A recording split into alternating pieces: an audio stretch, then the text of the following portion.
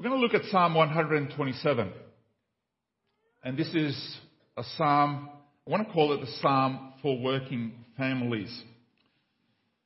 Today being Mother's Day, I would like to share with you from this psalm that I think a lot of us will know quite well. And I have chosen to call it the Psalm for Working Families because the topics which are covered here in this psalm are, amongst other things, about work and families. Now, this psalm is amongst those that are called the Psalms of Ascent. And there are a total of 15 psalms between 120 and Psalm 134 that are grouped together, which have this title, subtitle called the Psalms of Ascent, which means, ascent means going up. Going up where? Going up to Jerusalem, because Jerusalem is on a hill and the temple was there, so people will come from all around the countryside in order for their pilgrimage on three important occasions to celebrate three festivals at the temple every year. So for the people of Israel, this was a public holiday.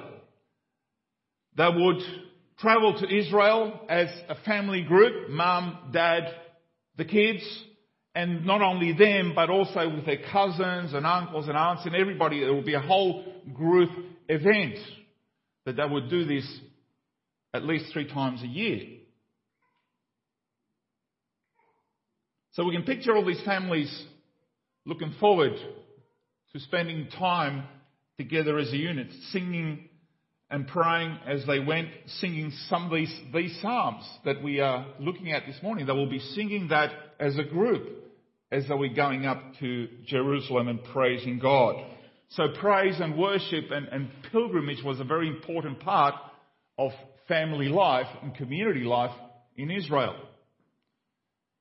Now, King Solomon wrote only 2 psalms. He wrote many Proverbs, of course, and Ecclesiastes and Song of Songs.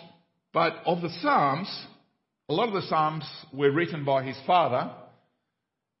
And this particular only 2 psalms, Psalms 127 and 72, were written by Solomon. The disappointment is that for someone who started so well his life, given this God-given wisdom that God gave him, when he gave him the choice, he chose wisdom and he started off so well. But as he got older, he became stupid.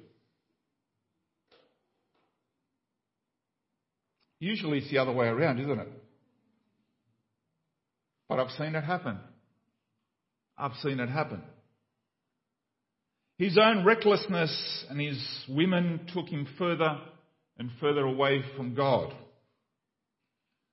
This is because Solomon ignored his own wise words, the words that God had given him, and he would write about it, he would talk about it. People will come from all over the place to hear about his wisdom, but the very God-given wisdom for which he was renowned for, he himself started to ignore. And ultimately, he stopped depending on God, and the rest of the nation followed the ways of the king. And they paid the price.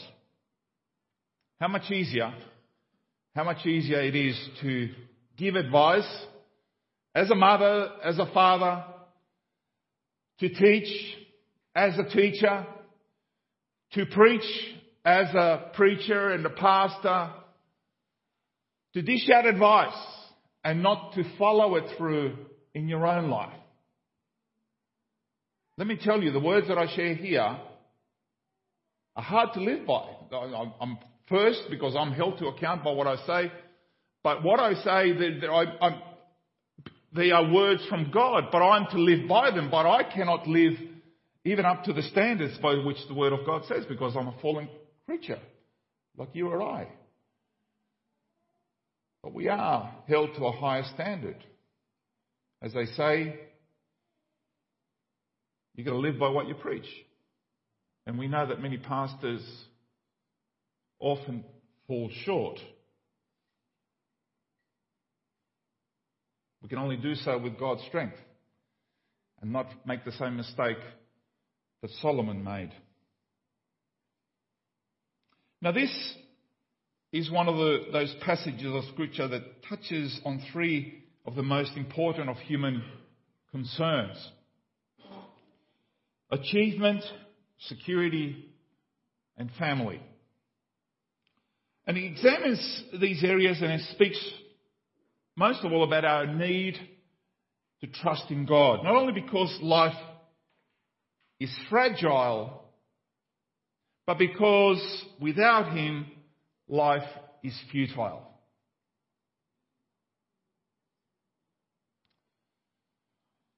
So let's start at looking at this psalm. First of all, fruitless efforts from verses 1 and 2, the first part of verse 2. Unless the Lord builds a house, the builders labour in vain. Unless the Lord watches over the city, the watchmen stand guard in vain. In vain you rise early and stay up late, toiling for food to eat. Now these first two verses describe for us two big activities that occupy much of our time: building and protecting. Areas where many of our efforts will often be challenged. It doesn't call these efforts sinful or rebellious or indeed malicious. He simply calls them vain or futile, because if you choose to ignore God's hand, if God is not involved in the whole process, then it will indeed be futile. If all of them are undertaken apart from God, then that will be the result: futility. Now one can understand unbelievers, non-believers living like this. One can understand that.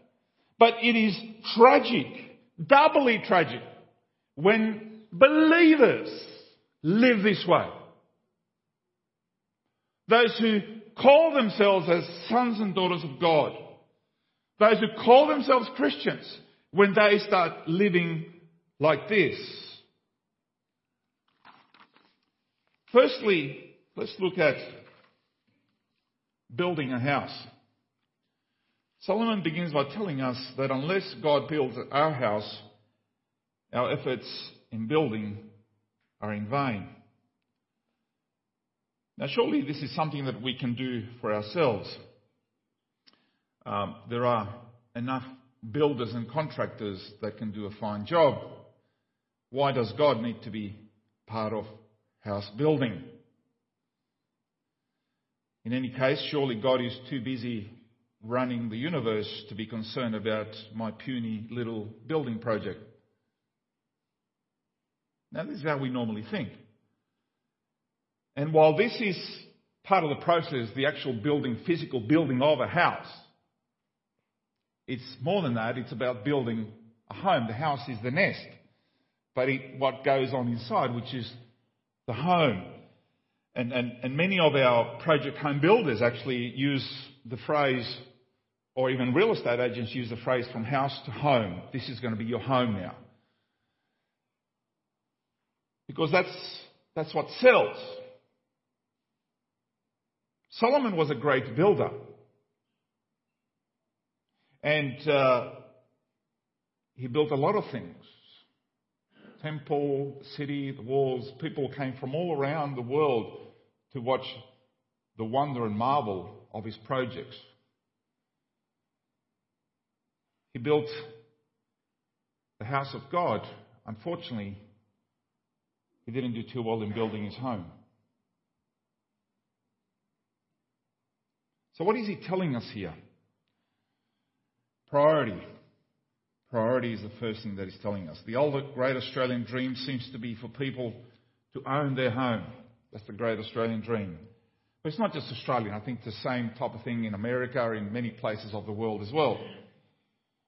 And in our days, the only way one can afford a home or a house is by earning very good wages and then having both husband and wife going out and working outside the home. Many times this leads to, unfortunately, to neglecting the family, which often turns the great dream into a nightmare. For the most part, we know that houses are actually a very good investment for now and for the future. But that needs to be balanced. It needs to be traded. It needs to be offset with how much you value your own family life.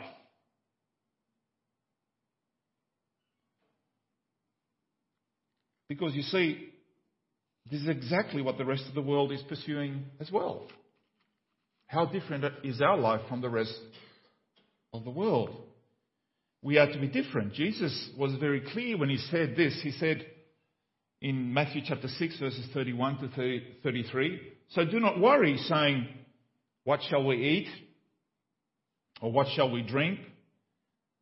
What shall we wear? For the pagans run after all these things." Who are the pagans? The pagans aren't necessarily bad people. They could be good citizens, but pagan means that they don't think about God. They couldn't care less what God thinks about their lives. They just simply live the way that everybody else lives. And your Heavenly Father knows that you need them. But what is our priority? What is our priority? It is His kingdom and His righteousness. And all these things will be given to you as well. As well as houses and homes. And some of us are very blessed, have been very blessed with the things that God has given us. And I hope that you are able to recognize that. Never forget it.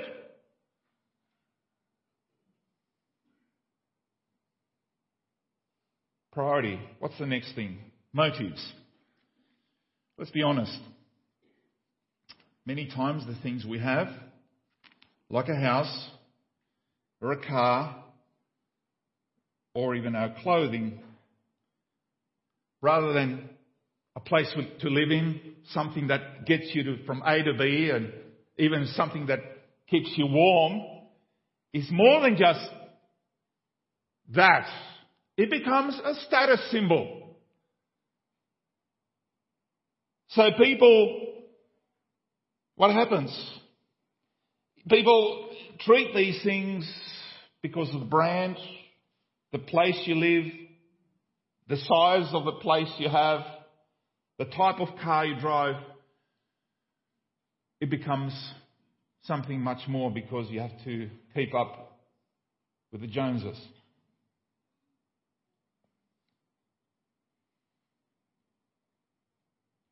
If our earthly possessions are that important to us, then our heart is on our treasures and not on God. Our heart is on the gifts, not on the giver. Let me ask you, if tomorrow morning you wake up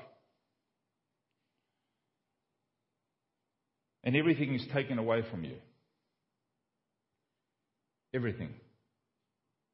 It's happened before. Under different circumstances, could be persecution, change of government, or even tragedy upon tragedy like Job. You wake up one morning, bang, bang, bang. If everything is taken away from you, will you trust in God? Will you still come here the following Sunday? You might come very emotional, teary-eyed and everything, but will you still come if God takes everything away from you?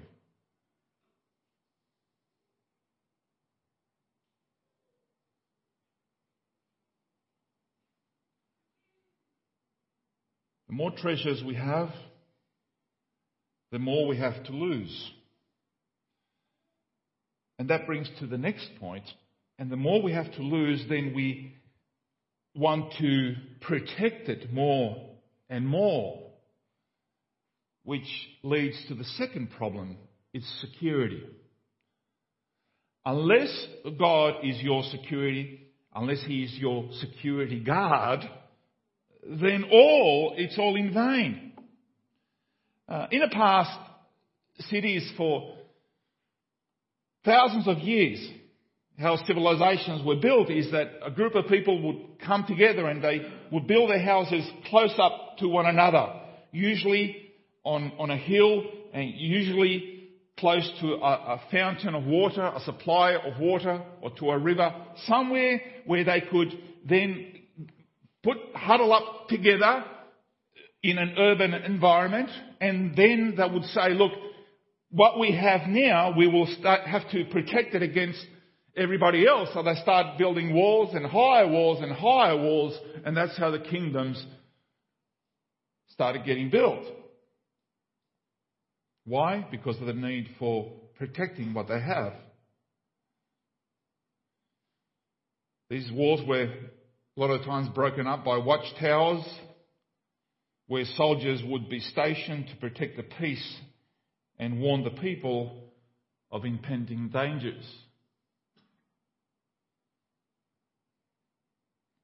Today we have police and paid security guards that patrol our streets and our train stations and our trains. What's more, if you've noticed, there are ever increasing amount of cameras set up everywhere you go, to give us a sense of safety. And I know a camera in an otherwise unoccupied station is not much comfort if you're going to get mugged. The only comfort is that they might actually catch the criminal who did it, but there's no physical protection at that particular point. But also remember that's what's happening in China now, that whatever is used by government to make us feel safer can also be used by government to control movements and behaviours and places of worship and what you do and what you gather in the future. Just remember that.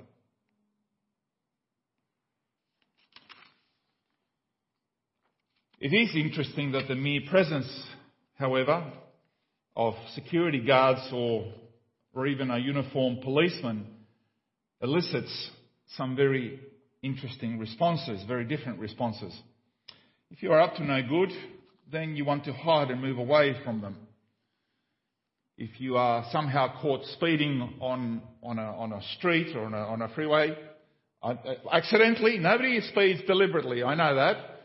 Not here, not me. Then the presence of a police car will usually be enough to, get your foot off the accelerator and sometimes even hit the brake, so you can just tap it a little bit so that you're under the speed limit.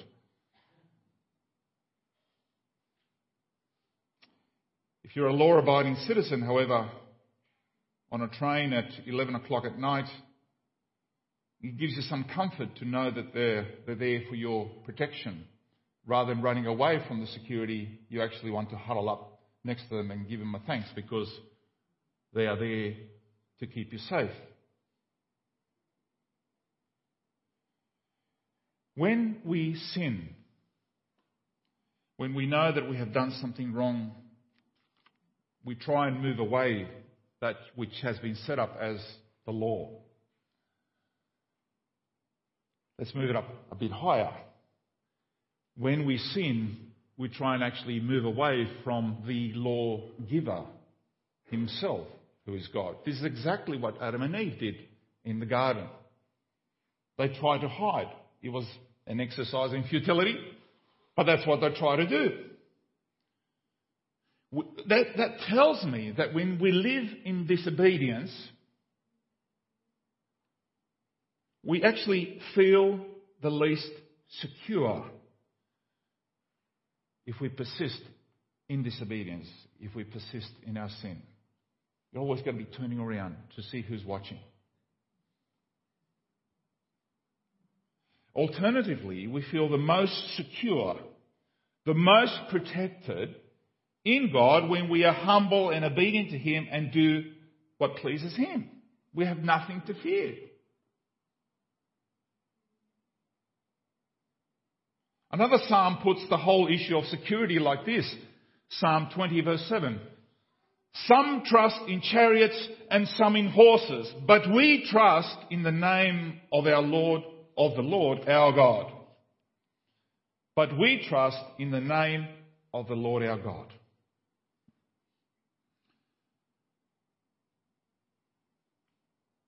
Whatever spin they're going to try and throw at you this week before election time, when we come here next Sunday morning, there is going to be, according to the polls, a new government in charge. Whatever happens, are we able to say, but we trust in the name of the Lord our God, no matter what happens? We will do what we are able to do and be responsible. But whoever gets elected, we need to be able to say we will not trust in man. We will continue to trust in the name of the Lord our God. Whatever happens. I hope that you and I can do the same. Now, the next issue is overwork. Solomon, the King Solomon, spoke much in Proverbs. As you read Proverbs, you can see that he says quite a lot about the sluggard, the lazy person, the person who really doesn't want to get up in the morning to do his bit, who doesn't want to work.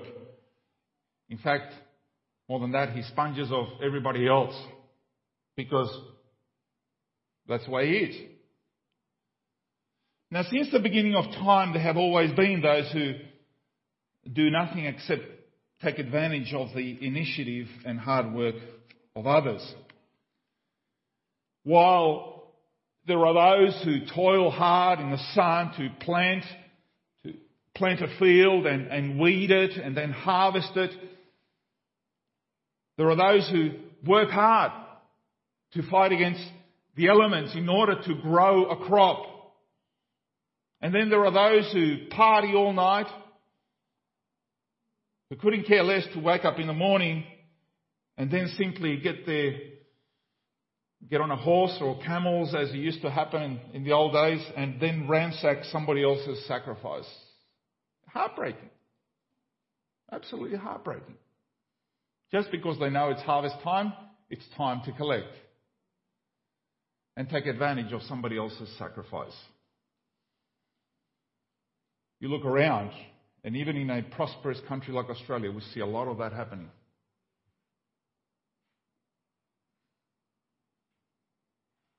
But here in verse 2, he addresses the opposite problem when he says, "In vain you rise and stay up late, toiling for food to eat." Man is meant to work.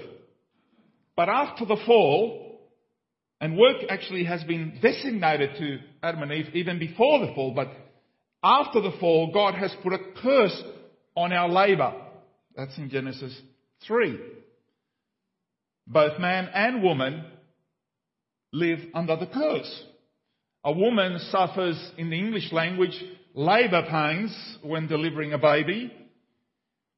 And in the traditional model, a man suffers labour pain when he goes out to toil and provide for his family. Obviously, today, like I said before, both husband and wife need to go out to work. But the labour pains is more than just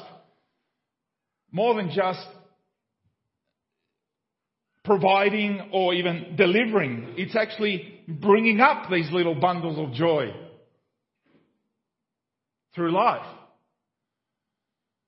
From infancy to teenagehood and then to youth. You discover very early on that total depravity affects everybody.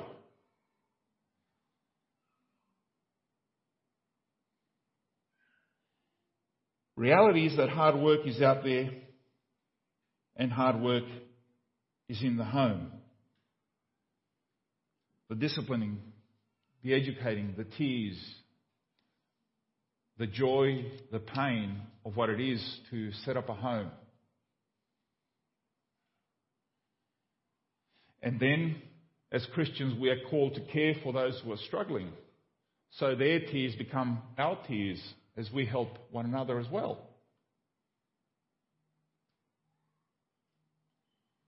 But you see, when we are consumed by the work out there, it will start to consume our family and our spiritual life as well. When our commitments cause us to get up very early and sleep very late, then it will start to have tremendous repercussions in other areas as well. I have seen it happen, and so have you. This is why Solomon says it is in vain. Now, all of us know that there will be seasons when we have to work doubly hard to get the job done and meet a deadline. But if this is the norm on a regular day in, day out, week after week, year after year, then it has gone beyond the limits that God has set for it. And it is very difficult, I know, to be able to swim against the strong current in our society, to step aside and say, I'm just not going to be a pawn of this type of life. We must set boundaries. And I know it's difficult, particularly when we have 24-hour shifts, when we have companies working 7 days a week. Gone is the old Saturday midday, everything closes up. Remember those days? When people forget about gathering together regularly in the house of God. And let's not even start talking about smartphones, which we are finding out are not very smart. Someone said that when telephones were tied to a cable, man was free. Now that the phone is mobile, man is tied to the phone. It follows you everywhere you go. When I grew up in Paraguay in a small village, there was one telephone in the whole village. One telephone. Hey, your aunt is going to call tomorrow, okay? So you must come. Here, 2:00, okay? So you line up. Everybody lines up at 2:00 because somebody was going to call from another city or from overseas on that phone.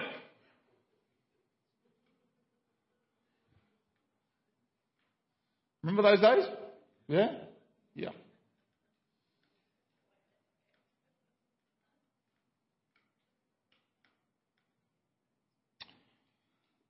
We need to heed God's word in this very important aspect of our lives.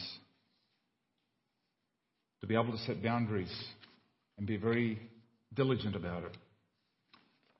And then we move from efforts to gifts, from verse 2, the second part of verse 2 to verse 5. Now, I want to say from efforts, those are the things that we do, the things that we earn, to the things that are given to us. These are what gifts are. A gift is something that we have received without having laboured or having earned it.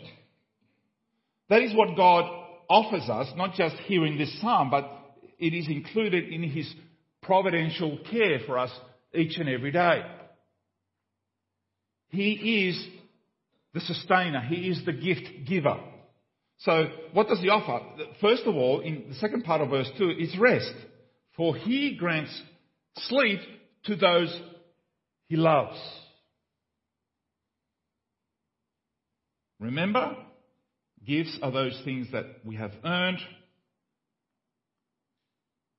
No. Gifts are those things that we deserve. No. Gifts are those things that have been graciously given to us by someone else. Yeah. So when your boss comes to you and says, look, here is a gift for all the work you've done, over these years. It's not a gift. It's a recognition of the work that you've done. You've earned it. So it's strictly speaking, it's not a gift. It's nice to be recognised. Now, if he comes out of nowhere and says, I've got this gift for you, then it might be different.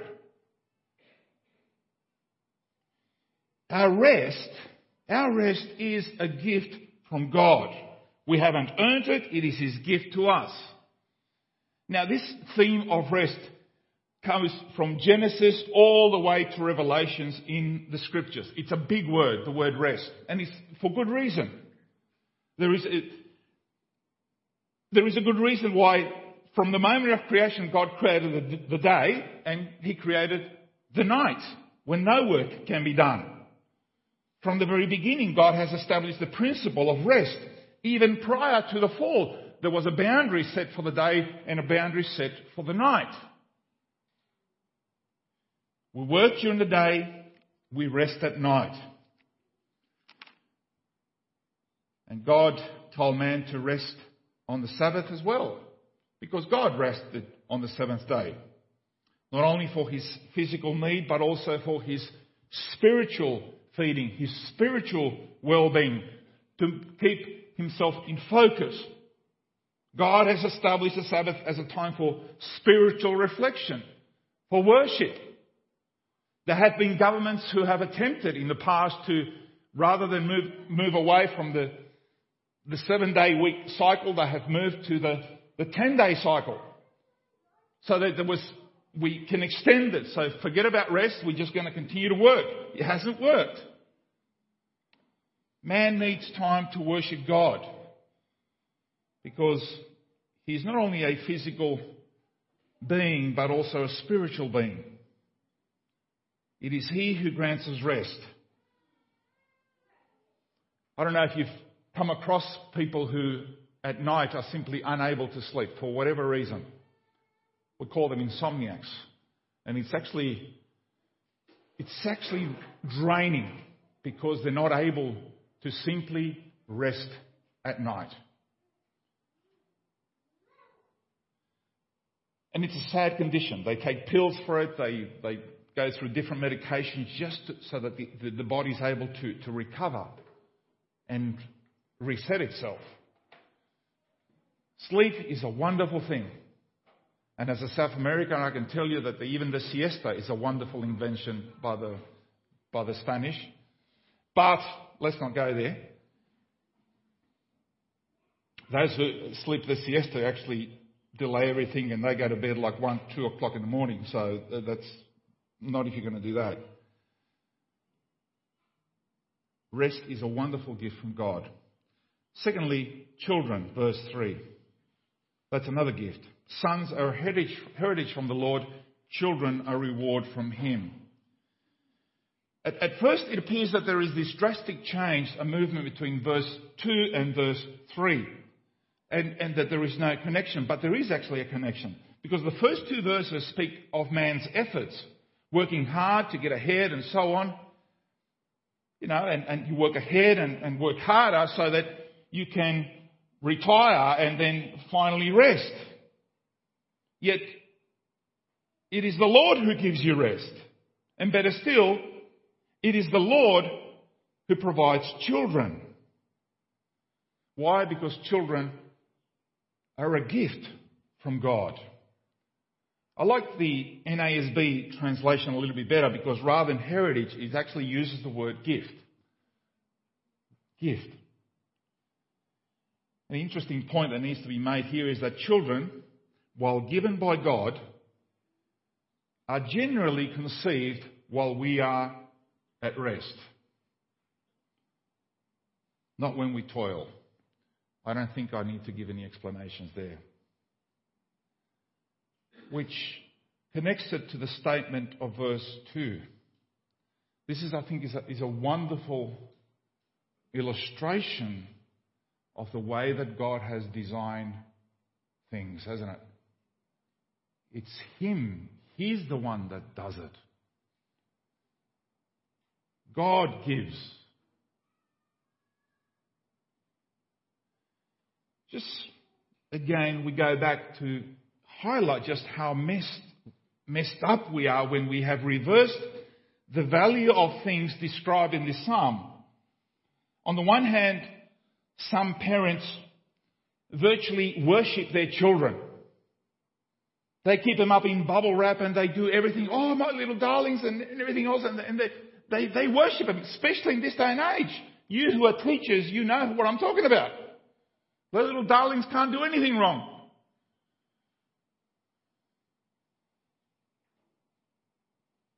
On the other hand, some have come to view children's such a burden that work and careers have become the principal means of finding fulfillment and security. This is evidenced in the increasing abortion rate and the delay in having children. Last year, Australia had just under 75,000 abortions. The whole country.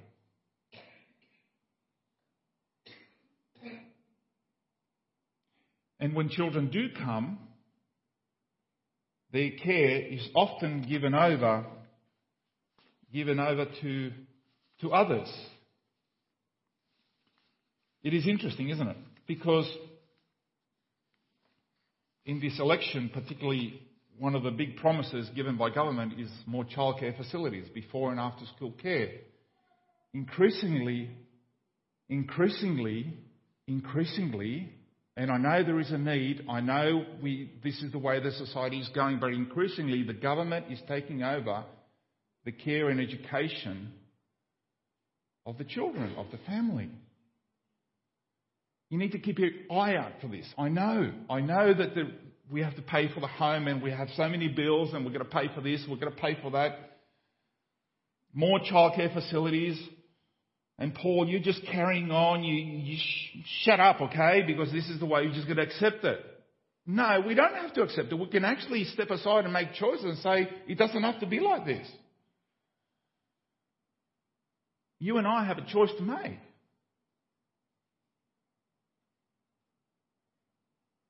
Also think, I just mentioned a number, 75,000 abortions and only 225 adoptions in all of Australia. There is something seriously wrong in our society. It is sick. It is sick. How many childless couples who by so many means have tried to conceive and would be more than willing to go through the process, but it takes years to adopt. It's just so difficult. The Lord, for some reason, has withheld. He has closed the womb.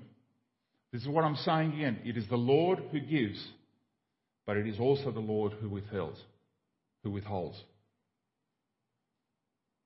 And sometimes, even after our kids are born, it is also the Lord who takes away. Remember that. Life is in His hands. Please accept that.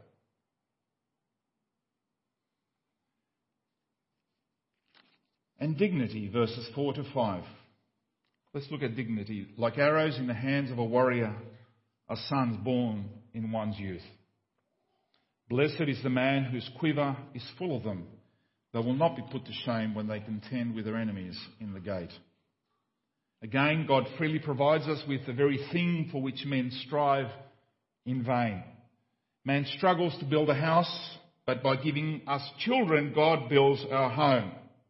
The watchman stands guard to provide security and protection, but what God gives provides a greater security by comparing our children to arrows in the hands of a warrior. These are the weapons that He has.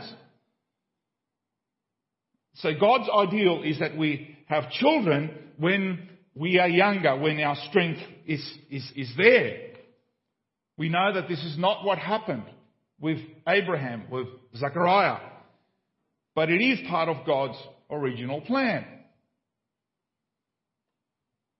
The city gate, and when we went to Israel, we could see some of these old remnants of past civilizations, where the city gate was an important place, not just where people came and went, one central point, but the city gate, there was a little alcove, a little room inside the city gate where business was transacted and administered. And the Old Testament speaks many times about the fact that we need to be able, as a society, to care for the widows and orphans because they are often the most vulnerable in our society. A widow, many times in those days, was somebody who had lost a husband in war. War was part of life. Everybody went to war. And then your sons go to war. Who's going to provide for the family? For the widows and the orphans. The wonderful story of Ruth is a case in point, isn't it? The thought is that many children will eventually look after their aging parents. It's not just the children who turn up at the reading of the will to see how mum and dad are. Children saw that the parents are treated with respect and honesty and justice and protect them from those who would take advantage of them. This is God's plan. In conclusion, do you see the point of the psalm? In His grace, God has provided man with a time of rest and relaxation. The man who puts too much emphasis in his labour is the man who has failed to understand God's grace. In His grace, God has made provision for our needs through the gift of children. And this goes against the popular thought because God's gifts are not acquired by working harder. Rather, they are gifts given by a gracious giver. And we are thankful for what He's given to us by not just saying thank you, but by living obedient lives as an act of grace, as saying, Lord, thank you. I will follow your statutes. I will follow what you told me to do. This is how I'm going to express my love to you, by resting in His grace. And this psalm for working families takes us back to God's original plan for our lives as a family unit. And yes, we see so many moves to break this up. And while the process of trying to break up a family has already started through the working hours and the commitments and financial commitments and otherwise, remember, it is God who protects. It is God who provides. And the last thing I want to say is that when you come to your senior years and you look back, one of the things that you can be truly thankful for is look back and say, Lord, thank you for looking after my family. And then you will recognize that your life has not been lived in what? In vain. You will see the fruits of your labour, and rather than seeing the effort and the sacrifice and all of that, you will see the hand of God at every step. And you're able to say, thank you, Lord, for the life I've lived. And then the Lord will welcome you home in your final resting place, heaven. Let us remember not to worship the gifts, but rather the wonderful giver of these gifts, and that is our Lord Almighty. Amen. Let us sing.